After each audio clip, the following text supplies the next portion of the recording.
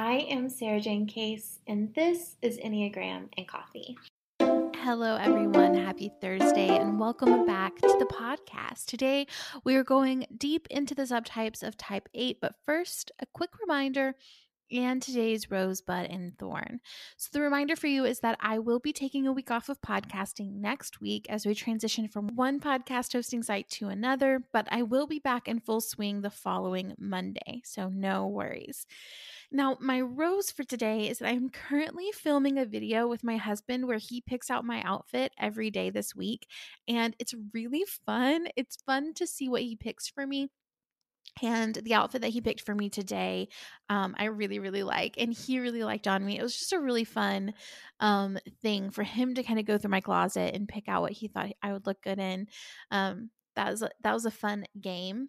That video will go up on my YouTube channel March 28th. So stay tuned for that. If that interests you, you can subscribe to the YouTube channel at just Sarah Jane Case on YouTube.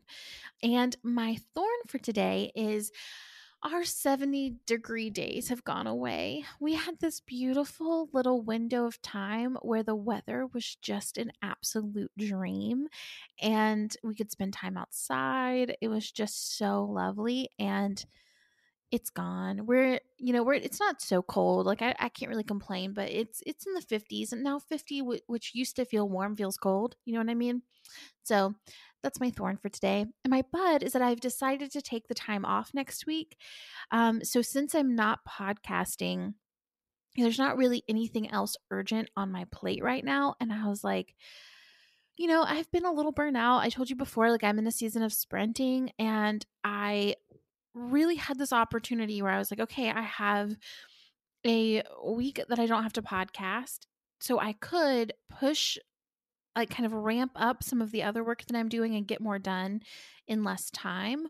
Or I could just take the week off and nourish myself and listen to my body and work from a really relaxed place.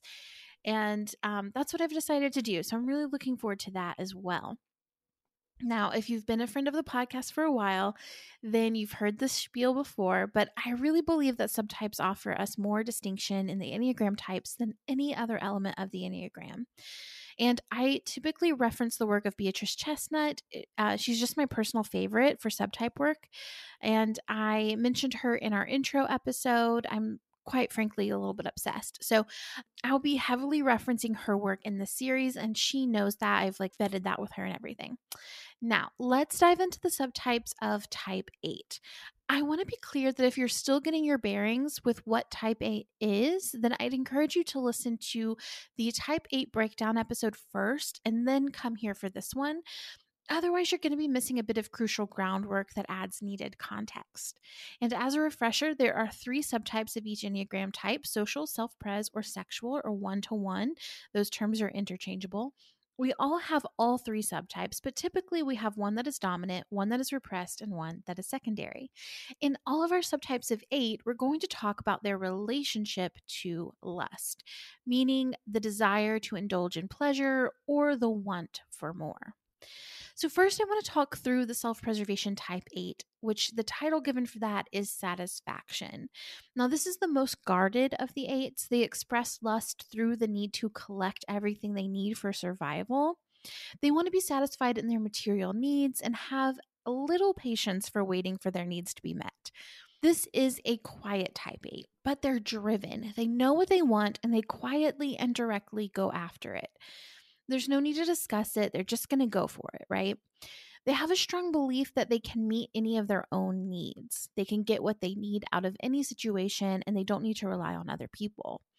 Now, this type can look a bit like type 5 because they're more quiet and guarded. However, there's a very real relationship to anger and desire that's not quite as prevalent in our 5s.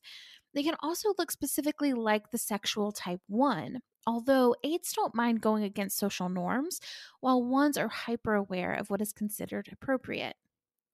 The next type we're going to talk about is our social 8. The term for this one is solidarity, and this is the counter type.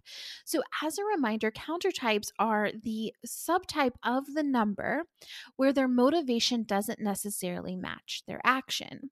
So you might feel like internally like that type, but you might not feel like you present like that type externally.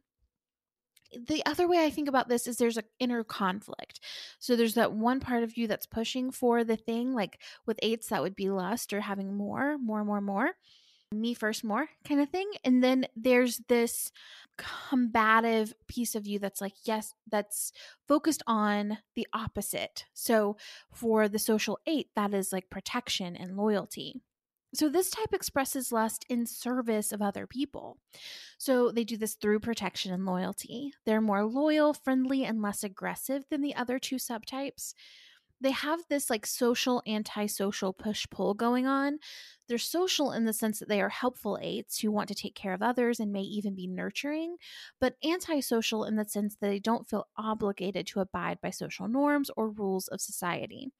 This type is hyper aware of the exploitation of others and is the archetype that we're discussing when we talk about the energy of eights standing in the gap for people who are being taken advantage of or harmed in some way, right? Oftentimes when we talk about eights, we say like they stand in the gap, they build a wall of defense around the vulnerable. That's really specifically speaking to the energy of the social eight. They often have given up their need to be loved in exchange for power and pleasure. So they learned somewhere along the way at a very young age that they would need to protect the people in their life and that they would exchange love in favor of kind of powering up. They may look like a type 9 or a type 2 in that they are concerned for others, they're friendly and service oriented. However, the difference is that these types are more direct, they're less scared of conflict, and they present with power and control when in service to others. Okay, so the next one is our sexual eight. The word for this one is possession. This type tends to be the most provocative of the eights. They express lust through open rebellion and declaring values that differ from the norm. Fascinatingly enough, they're also the most emotional of the eights. This is the type of eight that doesn't mind being seen as bad. They embrace that rebel stereotype and may even be outwardly disrespectful toward laws or regulations of any kind.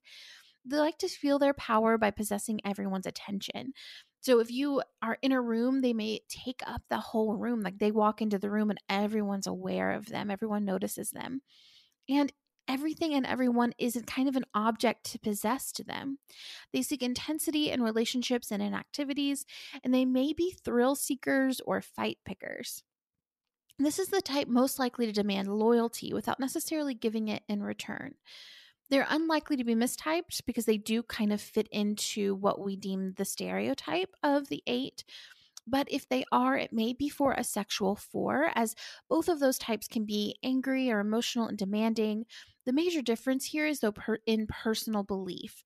4s struggle with a sense of inner deficiency, while 8s can struggle more with arrogance. So, some food for thought today as we finish our discussion on type 8 is coming from Erica Jong. Do you want me to tell you something really subversive? Love is everything it's cracked up to be. That's why people are so cynical about it. It really is worth fighting for, being brave for, risking everything for. And the trouble is, if you don't risk anything, you risk even more. Thank you all for joining in for today's episode. If it was helpful for you in any way, you could say thank you by leaving a rating and review in iTunes. Those mean the world to me. And I will see you all tomorrow for an interview.